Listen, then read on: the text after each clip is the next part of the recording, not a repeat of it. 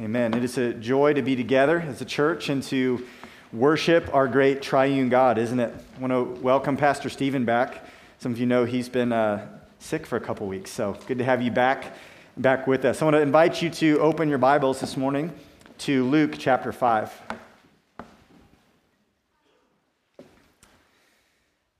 Martin Lloyd-Jones might be a name that some of you know, some of you may not. He was a famous preacher in London in the mid-20th century, and he tells a story about a friend of his who was a pastor from Rwanda.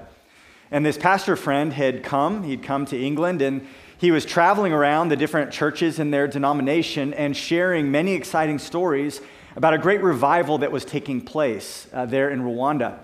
Well, a few years after that, this same friend came up to visit again from Rwanda, and he was visiting a number of churches again, just like he did before, except this time, he decided he was going to preach the gospel of Jesus Christ.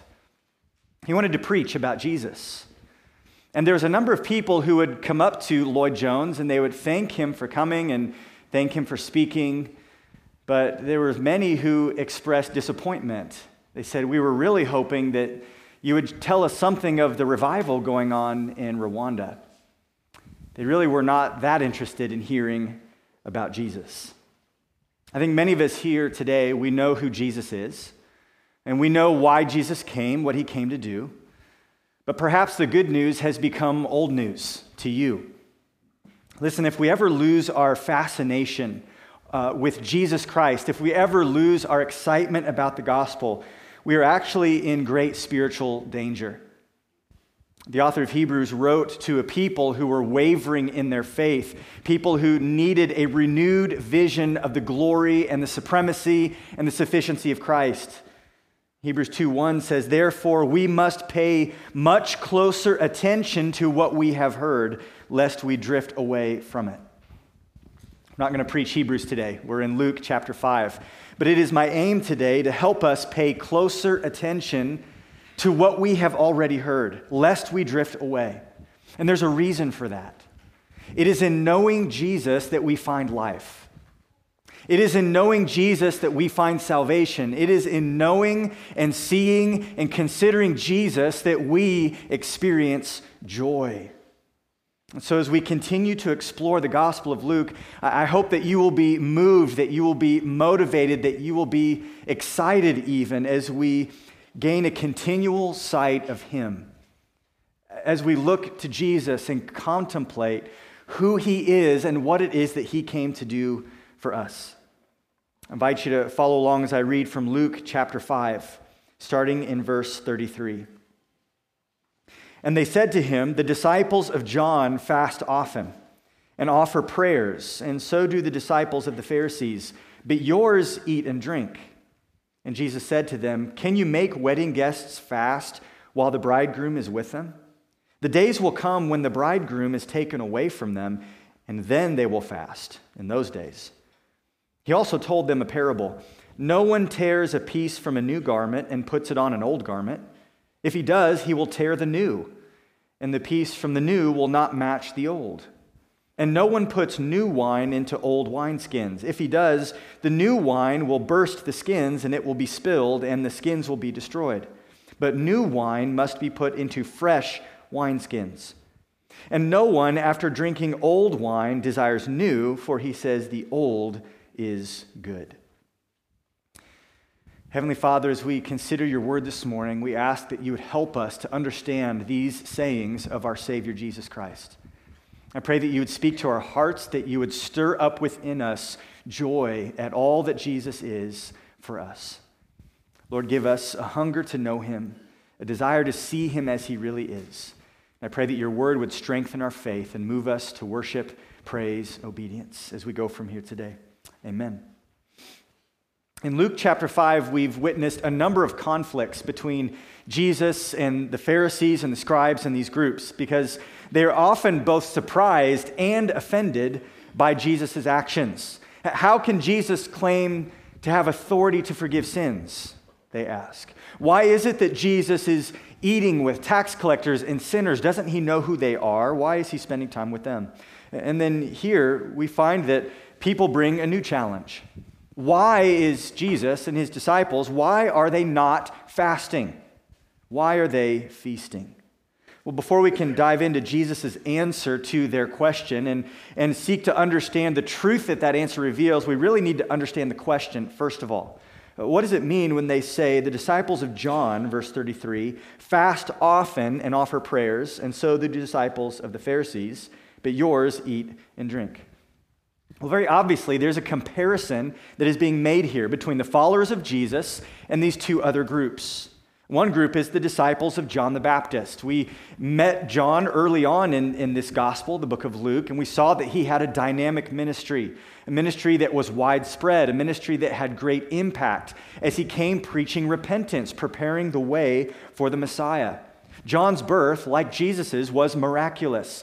John, like Jesus, was filled with power by the Holy Spirit. John, like Jesus, was part of God's plan to bring this gospel to fruition for his people. John, unlike Jesus, was not the Messiah. He's a forerunner, preparing the way for the Christ. And there were many disciples who followed John, many people who embraced his teaching, and they hung on every word, and they responded obediently and in faith to his message. So that's one group. There's the disciples of John, but they also make reference to the disciples or the followers of the Pharisee movement. We've been dealing with these Pharisees the last several weeks. They too were a movement, a spiritual movement even, a restoration movement within Israel. A group that was highly devoted to God's law, very dedicated to purity and holiness. And there were many devotees to this line of teaching, people who followed this movement of the Pharisees. It was very popular among the people. So what's being implied here with this comparison is that the followers of Jesus were somehow out of line. That the followers of Jesus were not spiritually serious because their practices did not seem to line up with what would be expected, what these other groups did, these other groups that were very serious about following God. So he says the disciples of John fast often and offer prayers, and so do the disciples of the Pharisees. Offering prayers is not referring here to prayer in general. I think offering prayers here is deeply connected with fasting, which is why Jesus doesn't even really respond to the question directly about prayer, because it's really one and the same. We know from Luke's gospel, there's many times where Jesus prays. He often will withdraw and go pray in private. He'll go up on the mountain early in the morning.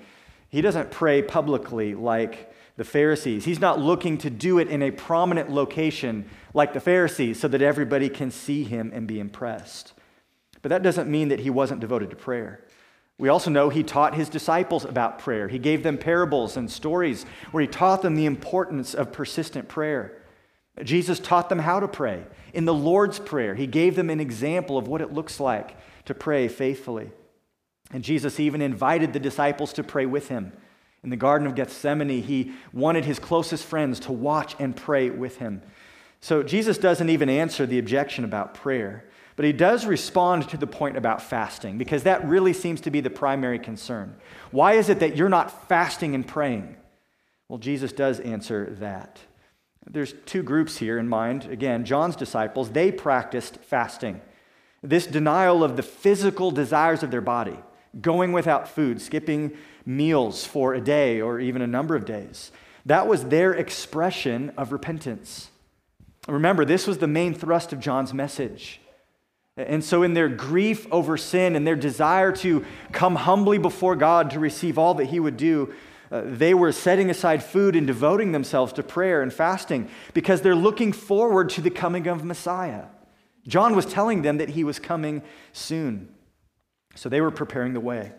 And just like John, their leader, who symbolically stayed out in the wilderness and he wore rough clothing and he survived on a subsistence diet of locusts and honey, they too would set aside the comforts of life to express their repentance from sin and their longing for the Messiah, that's what they really needed. And it's easy for us to maybe assume that, wouldn't all of John's followers pretty immediately just transfer over to Jesus once he came on the scene? But we find in Scripture that wasn't the case. John's ministry and Jesus' ministry, they actually overlapped a bit, and not everything was so clear to everyone in the moment. In fact, even John himself, later in life, had questions for Jesus. When he's in prison, he sends messengers. He says, are you the Christ, or is there another one who is to come? So it's not always crystal clear for these disciples. So that explains why there's some disciples of John that are doing things a little bit differently than this growing group of disciples that are following Jesus. There's still a lot of people connected to his ministry.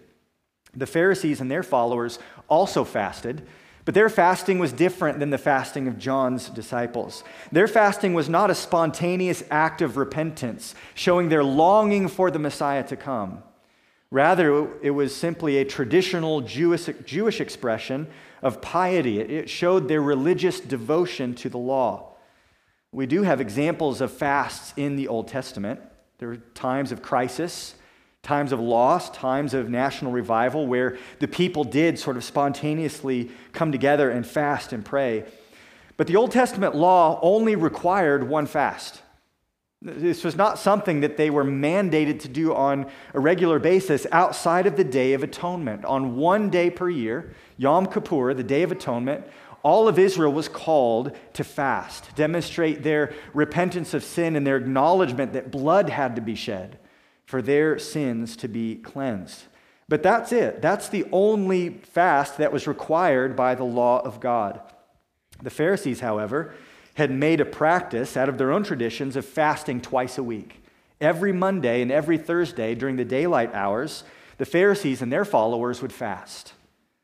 And they usually made quite a great show of it. They would wear shoddy clothing, torn clothing. They would put ashes and dust on their head. They would make their faces look sad and gaunt because they wanted to make it very obvious that everyone around them knew just how devoted and serious they were. Wow, those guys are really spiritual. That's the effect they were going for. We see in the parable of the Pharisee and the tax collector that Jesus tells later, we see an example of this sort of self-righteous attitude that's very impressed with their own ritual and performance. In Luke 18:11, Jesus tells of a Pharisee standing by himself in a prominent place in the temple, praying, "God, I thank you that I am not like other men, extortioners, unjust, adulterers, or even like this tax collector. I fast twice a week. I give tithes of all that I get." You see, the Pharisees had taken fasting, which was a practice that God had instituted for the Day of Atonement, something that had become an appropriate expression of repentance and dependency on God, and they had turned it into something else. They had turned fasting into a mechanism for impressing people. And ironically, by denying their physical hunger, they were feeding their self-righteous ego. The Apostle Paul would later point out that such practices, that kind of fasting, has no spiritual value at all. In Colossians 2, verse 16, Paul writes, "Therefore let no one pass judgment on you in questions of food and drink, or with regard to a festival or a new moon or a Sabbath." It says in verse 23, "These have indeed an appearance of wisdom in promoting self-made religion and asceticism and severity to the body, but they are of no value in stopping the indulgence of the flesh." So John's disciples and the disciples of the Pharisees both fast, but they fast for different reasons. They fast in different ways. But what about Jesus and his disciples?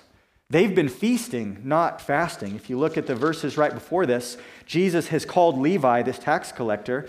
Levi left everything behind to follow Jesus. And in verse 29, it says, Levi made him a great feast in his house.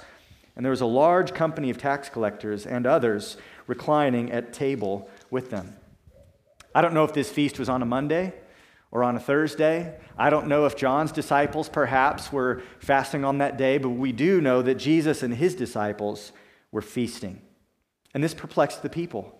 Why don't they fast like the other groups? Did Jesus not believe in fasting? Were they not spiritually sincere? What's going on here? So it says they come and ask. They come and ask him in verse 33. And as Jesus would often do, Jesus responds to this question by simply pointing to some normal aspects of everyday life. He says, well, I'll explain why. And he talks about a wedding feast. He talks about patching clothes. He talks about wine. He gives them these little mini parables showing that what his disciples were doing is actually quite appropriate. It's fitting. And if these people would come to understand who Jesus is, if they could come to understand what it is that Jesus came to accomplish, rather than object to the feasting, they would join in with the celebration. In Jesus' answer to this challenge, this question, we discover a glorious truth. The simple point of Jesus' illustrations, the point of the message this morning, is that Jesus' presence is cause for joy. The presence of Jesus is a cause for great joy. And as Jesus explains himself, we find two reasons why. Two reasons why the presence of Jesus is cause for joy. The first we find in verse 34 through 35. Jesus' presence is cause for joy, number one, because of who he is. Because of who he is. Jesus said to them in verse 34, "Can you make wedding guests fast while the bridegroom is with them? The days will come when the bridegroom is taken away from them, and then they will fast in those days." He starts off with a rhetorical question in verse 34, and he uses the illustration of a wedding to make his point. Now, a Jewish wedding was nothing like our weddings today. It wasn't a 30-minute ceremony with a 2-hour reception afterward. Okay, that's how a lot of weddings are that at least I've been to. A Jewish wedding in the first century was a week-long party. It was a 7-day feast, and it was a once-in-a-lifetime celebration that would have been one of the highlights of a person's life. So to think about fasting, refusing to engage in a 7-day feast, that would have been unthinkable to the people that Jesus was speaking to. In fact, the Jewish rabbis had even made stipulations that prohibited fasting during a wedding celebration. The Jewish rabbis, even the ones that followed the teaching of the Pharisees, said, yes, fasting is good, twice a week we do this, yada, yada, yada. But on a wedding feast, that's an exception. Everybody feasts during the wedding celebration. This was common knowledge. Everyone knew this. And Jesus likens himself to the bridegroom, implying that because he is there, because he is present, because of who he is, fasting is not appropriate. It is out of place. Think about what this would have meant for John's disciples, the one that they were waiting for, the one that they were longing to see, the one that God had promised had arrived. The Pharisees who prized the Old Testament law, the disciples of the Pharisees who were so dedicated to the Old Testament scriptures, the one in their midst was the one who had fulfilled all of that. He was the answer. He was the fulfillment of the law, the fulfillment of the prophecies of Messiah. So Jesus' presence is a cause for joy. There's a reason to feast. This imagery of the bridegroom is significant because it not only appeals to their common sense. I mean, yeah, everybody knows this. But it also hints at a deeply significant theological reality. In the Old Testament, God is often described as Israel's husband. Listen to Isaiah 54, verse 5. "For your Maker is your husband. The Lord of hosts is his name. And the Holy One of Israel is your Redeemer. The God of the whole earth, he is called. For the Lord has called you like a wife, deserted and grieved in spirit, like a wife of youth when she is cast off, says your God. For a brief moment I deserted you, but with great compassion I will gather you. In overflowing anger, for a moment I hid my face from you, but with everlasting love I will have compassion on you, says the Lord, your Redeemer." Israel had experienced discipline. Israel had experienced consequences for their idolatry and their sin. Yes, God had poured out judgment on his people, but that wasn't the end of the story.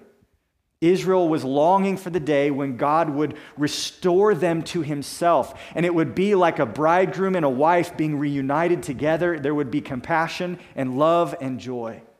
That's the imagery of God and his people that we find in the Old Testament. John the Baptist even used this bridegroom language in his preaching. In John chapter 3, verse 28, John admits, "I am not the Christ, but I have been sent before him.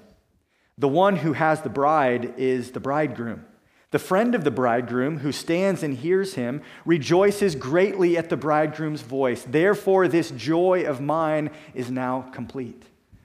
John the Baptist recognizes Jesus is the star of the show. He's the bridegroom. I'm just like part of the wedding party, and my joy is connected to his joy.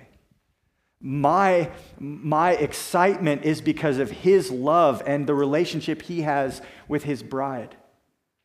This metaphor continues throughout the New Testament. In Ephesians 5, the Apostle Paul speaks of the church as the bride of Christ.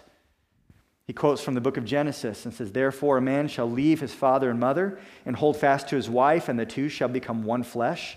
This mystery is profound, and I'm saying that it refers to Christ and the church."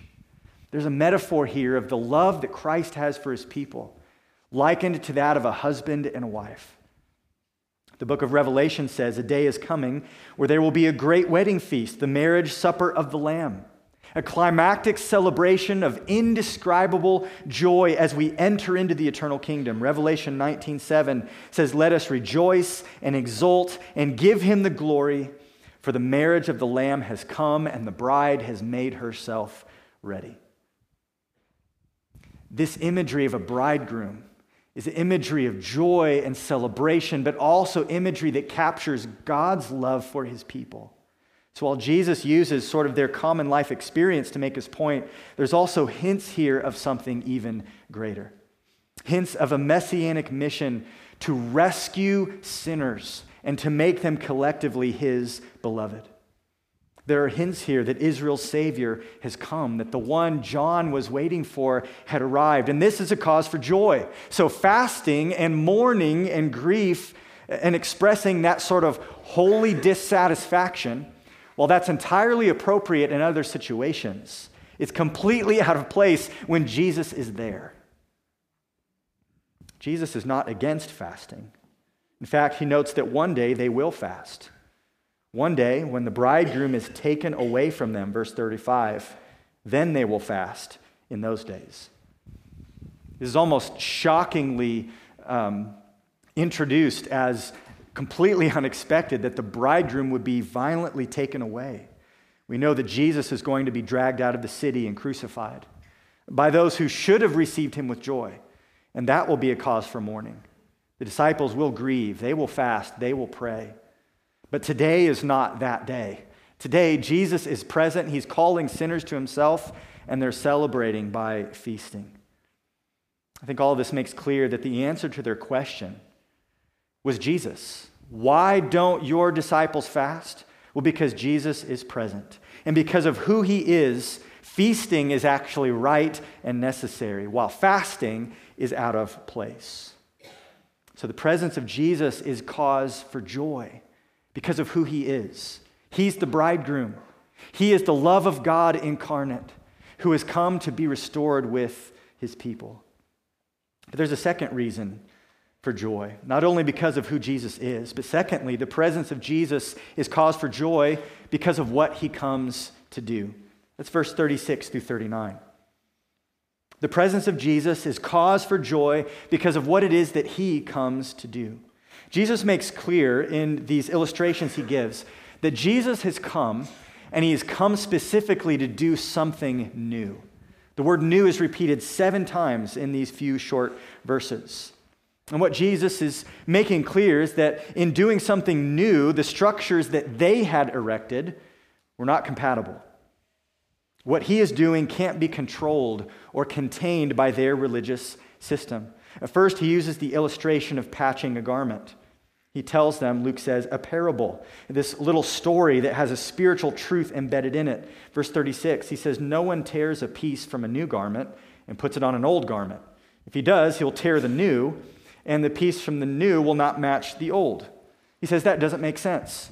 Would you ruin something new to fix something that's old? No, because then you have 2 damaged garments. Besides, new cloth on an old garment is out of place, and it even leads to further damage. Matthew's gospel and Mark's gospel tell us that Jesus adds, once you wash that old garment, that new cloth hasn't shrunk yet. And once it shrinks, it's just going to make the tear even worse in the old garment. So what's the simple point? Jesus is saying, none of you do this because you know it doesn't work. It makes no sense. New cloth and old cloth are not compatible. That's the simple point. New cloth and old cloth are not compatible. Then he moves on to an illustration of wineskins. Verse 37, no one puts new wine into old wineskins. If he does, the new wine will burst the skins, and it will be spilled, and the skins will be destroyed. Back in those days, you couldn't just go to Walmart, and buy some Tupperware. They had to make all their stuff. And to store and to produce wine, they would often take an animal skin, completely skin an animal, and after treating and cleaning it in a very detailed manner, they would sew up all of the armholes and leg holes, and they would use the neck opening as the spout to create a sort of bag or a pouch that they would store wine in. And as they put the wine in there, as the wine fermented, as those gases would expand, that fresh skin was still elastic enough that it could stretch. And so they would always put new skin in a new wineskin. But if you used an old, already stretched out skin for new wine, the fermentation process, as it expanded, it would cause the skin to burst open. It had no stretch left in it. And then you would lose both your wine and your wineskin. Everyone knew this. This was common knowledge in that day. So what's the simple point Jesus is making? Once again, he's saying you don't do that because it doesn't work. No one does this because new wine and old wineskins are not compatible. They're not compatible. It's not fitting. They don't fit together. And then since he's on the topic of wine, he adds one more final illustration in verse 39. He says, and no one, after drinking old wine, desires new, for he says the old is good. This, again, would have been obvious to everyone who is present. People don't switch from old wine to new wine. That's backwards. We know this from the story captured in the Gospel of John when Jesus was at the wedding in Cana. He famously turned water into wine. And everyone was shocked because the stuff they brought out at the end was better than the stuff they brought out at the beginning. And that's not how everybody usually did things. So once again, the simple point when Jesus says here that no one after drinking old wine desires new, he's saying that process is backwards. No one does that because a palate that is accustomed to aged wine is incompatible with new wine. So I think all three of these little stories are driving home the same kind of point. You don't put a new patch on an old garment. You don't put new wine in old wineskins. And you don't switch from old wine to new wine. And you don't expect Jesus to fit into the old, obsolete structures of the Pharisees' religion. That's the point he's making. Jesus has come to do something new. Elsewhere in Scripture, we find that Jesus is coming to usher in and to inaugurate a new covenant that is better than the old covenant. He is there to make sinners into new creations. In 2 Corinthians 5, the Apostle Paul writes that if anyone is in Christ, he is a new creation, a new creature. The old things have passed away and all things have become new. In the book of Ephesians, Paul tells us that Jesus has come to take Gentiles and Jews and unite them together into one new man in the church. The book of Revelation tells us that Jesus ultimately will one day make all things new, that he will usher in a new heaven and a new earth. Jesus comes to do something new. Now, I want to make clear and clarify, Jesus is not saying here that the Old Testament is inferior. He came to fulfill the law, not repudiate it. So Jesus is not saying the Old Testament is backwards or inferior. No, Jesus came to bring to fruition God's promises from the Old Testament. We've seen that all throughout Luke, that the Old Testament is quoted and applied and acknowledged that what Jesus is doing is the continuation of what God did in the Old Testament. He's there to advance God's purposes that have been spelled out in history, spelled out in prophecy. So if Jesus is condemning anything, it's not the Old Testament scripture. Jesus is rather condemning the human traditions that had sprung up and sort of become like barnacles weighing down the Jewish religion. He was condemning the false notion that the Pharisees believed, that these external rituals could make you righteous. Elsewhere, Jesus rebuked the Pharisees. In Matthew 15, he says, "You hypocrites, well did Isaiah prophesy of you when he said, 'This people honors me with their lips, but their heart is far from me. In vain do they worship me, teaching as doctrines the commandments of men.'" So if Jesus is dunking on anything, it's that that man-centered, man-made religious structure that the Pharisees had cobbled together. Those man-made regulations are inferior to what Jesus is doing. And he will not simply be patched into their system. He will not be contained by their spiritually dry traditions. Their dead religion is incompatible with Jesus and his message of salvation.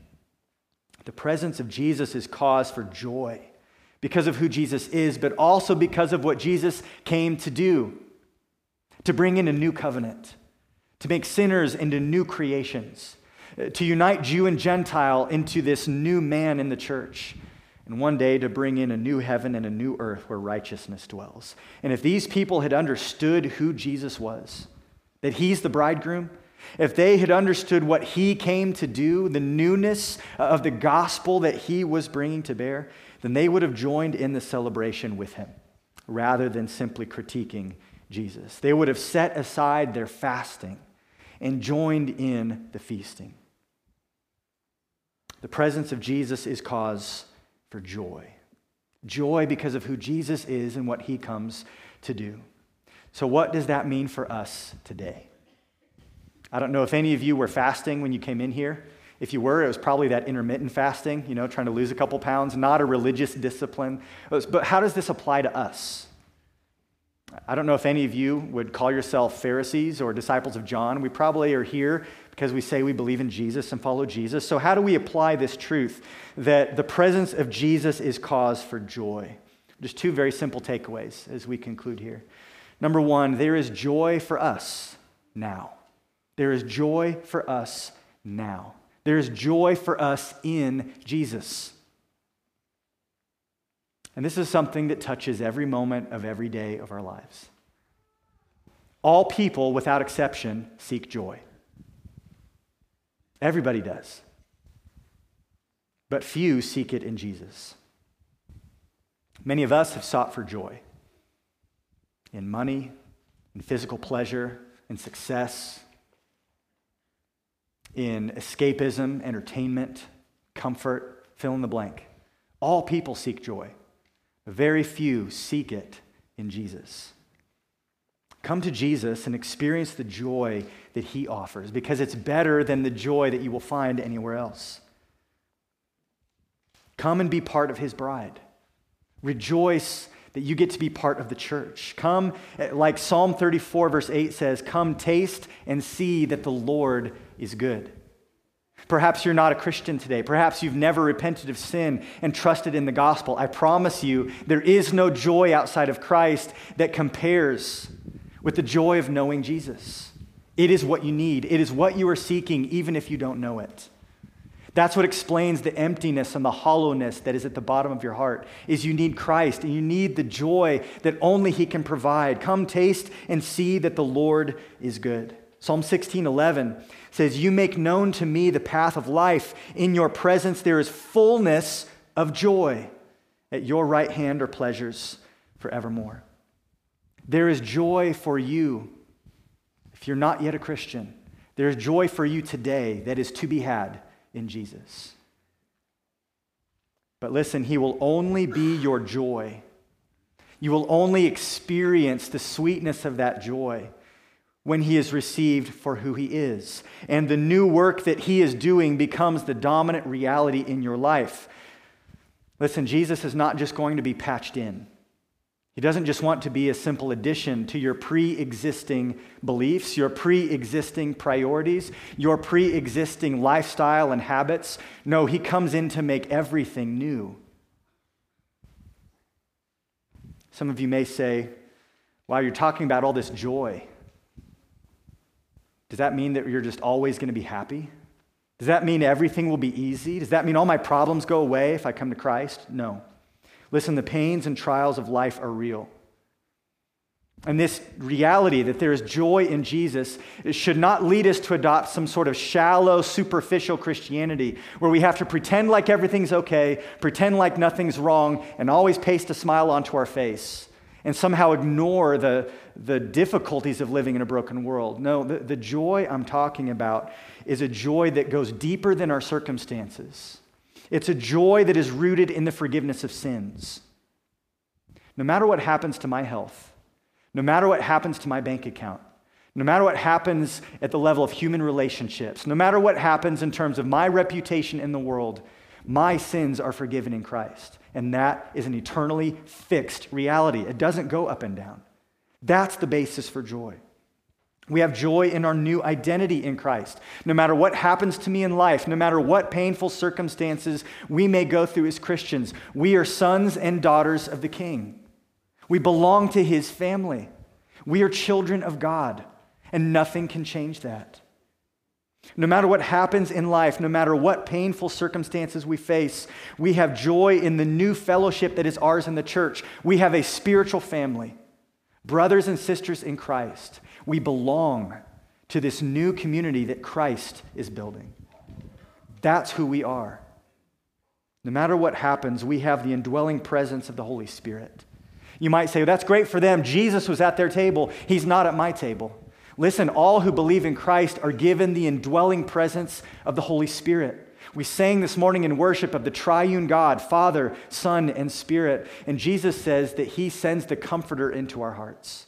It's the Spirit of Christ who dwells within us. And the fruit of the Spirit, the evidence of his presence and operation in our life, is love and joy and peace and patience and gentleness and all those other things. It's joy. We have the indwelling presence of the Holy Spirit. We're not alone. God is not far off. He is in us. He is with us to strengthen us and preserve us and sanctify us. So listen, the joy I'm talking about is not a joy that's based on your circumstances. Again, there is suffering, there is difficulty, there is hardship in life. But the Christian who knows Christ and those who find Jesus to be their greatest joy and their greatest treasure, they have roots that go down deeper than all of those circumstances, so that when everything happens to you, not if, when you get that diagnosis, when you attend the funeral, when you lose everything, there is a deeper rooted joy in Christ and all that he is, all that he provides. And that joy is what sustains you through the tears, through the trials, through the losses. Because you know you have Christ. And he is your joy. Listen, there is joy for us now. If you don't know Christ, come to him today. And if you do know Christ, let him be your joy. Look to him. Seek him. Such joy will require that we recognize who Jesus really is, that he's the bridegroom, that we submit to him as Lord, that we trust him as Savior, because again, he's not just wanting to be an accessory and get sort of patched into your pre-existing life. Jesus is the bridegroom. He's not the best man. Think about that. We often want to be the star of the show, and we think Jesus would be a great supporting actor for my life.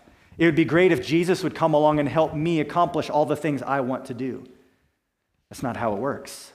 Jesus is the bridegroom. He's the star of the show. And we find our place and our identity in being connected to him and his mission and his glory.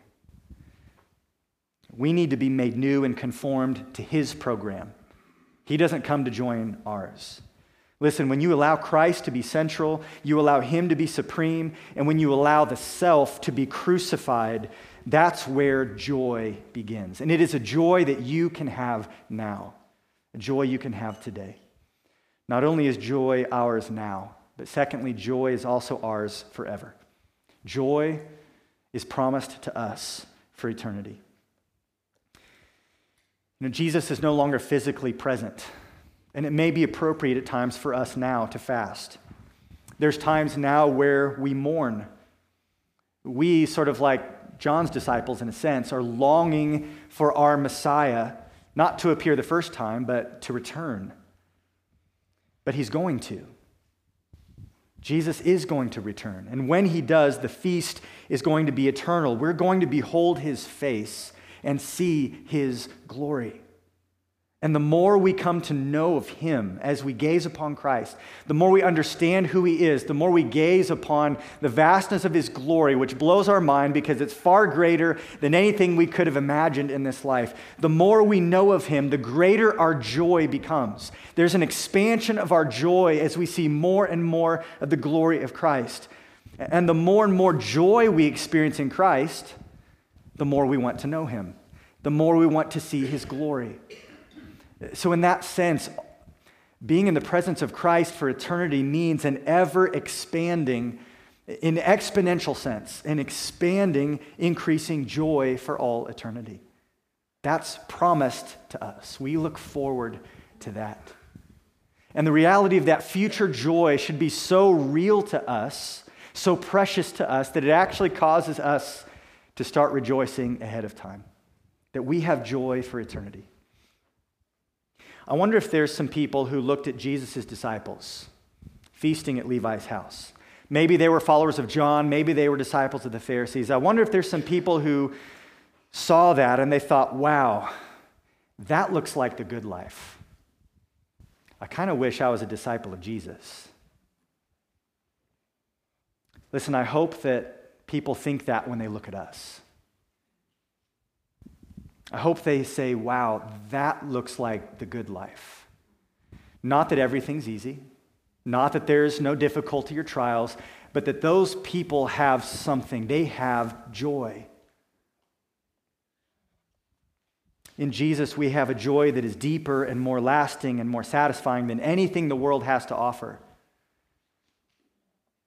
So as you come to embrace Jesus as the source of your joy, don't be surprised if people look at your life and they wonder why you're a little bit different. They're going to think that the way you live doesn't make sense. Some of the choices you make don't make sense. Some of the ways you order your life don't make sense. The ways you respond to circumstances don't make sense because it doesn't fit their expectations, because they don't realize who Jesus is and what Jesus came to do, and they have not received him as the bridegroom. May we be so joyful in Jesus that people start to wonder about us, that maybe they even ask us some questions. Why are you not like other religious people? Why are you not bound to the human structures that everybody else abides by? What's the reason for your joy and your freedom? And may we simply answer, Jesus. Our joy is rooted in who he is and all that he has come to do for us. Would you pray with me? Jesus, we rejoice today to consider that you, the Son of God, have come to demonstrate perfect love, to die on the cross to redeem sinners like us, that you have called sinners like us with the baggage that we have, with the deficiencies and failures that we have, and you've welcomed us into the family. You've given us a seat at the table. You've invited us to the feast. You're doing something new, and you've called us to be part of it. Lord, we rejoice in that gift of grace today. But Lord, we acknowledge and recognize that often it is hard for us to relish that joy and to live in that reality. There is suffering and difficulty and discouragement that often competes for our heart's affection. And there are times where we start looking for joy in the wrong places. Lord, forgive us for seeking in the world what can only be found in you. Lord, may we as Christians seek you as our greatest treasure, delight in you, believing that you are good, that in your presence is fullness of joy, that at your right hand are pleasures forevermore. Lord, as we seek to rejoice today in all that we have in the gospel, I pray that you would also fill us with hope and anticipation of the future joy that is ours in heaven.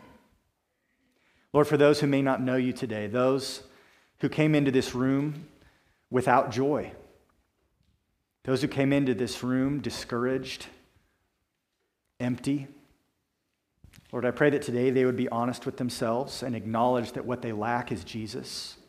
And I pray that you would free them from the lies they believe, that if they can just get something else that this world has to offer, then they will be happy. Lord, please help them to see the emptiness of that. I pray that you would open their eyes to Christ, and that they would come and believe in him, submit to him, receive him as Lord and Savior, and begin to experience the joy that he provides. And Lord, may this church be salt and light in this community. May people see our joy, and may we rightly represent the glory of the gospel that we've received. We pray all this, Lord Jesus, in your name and for your glory. Amen.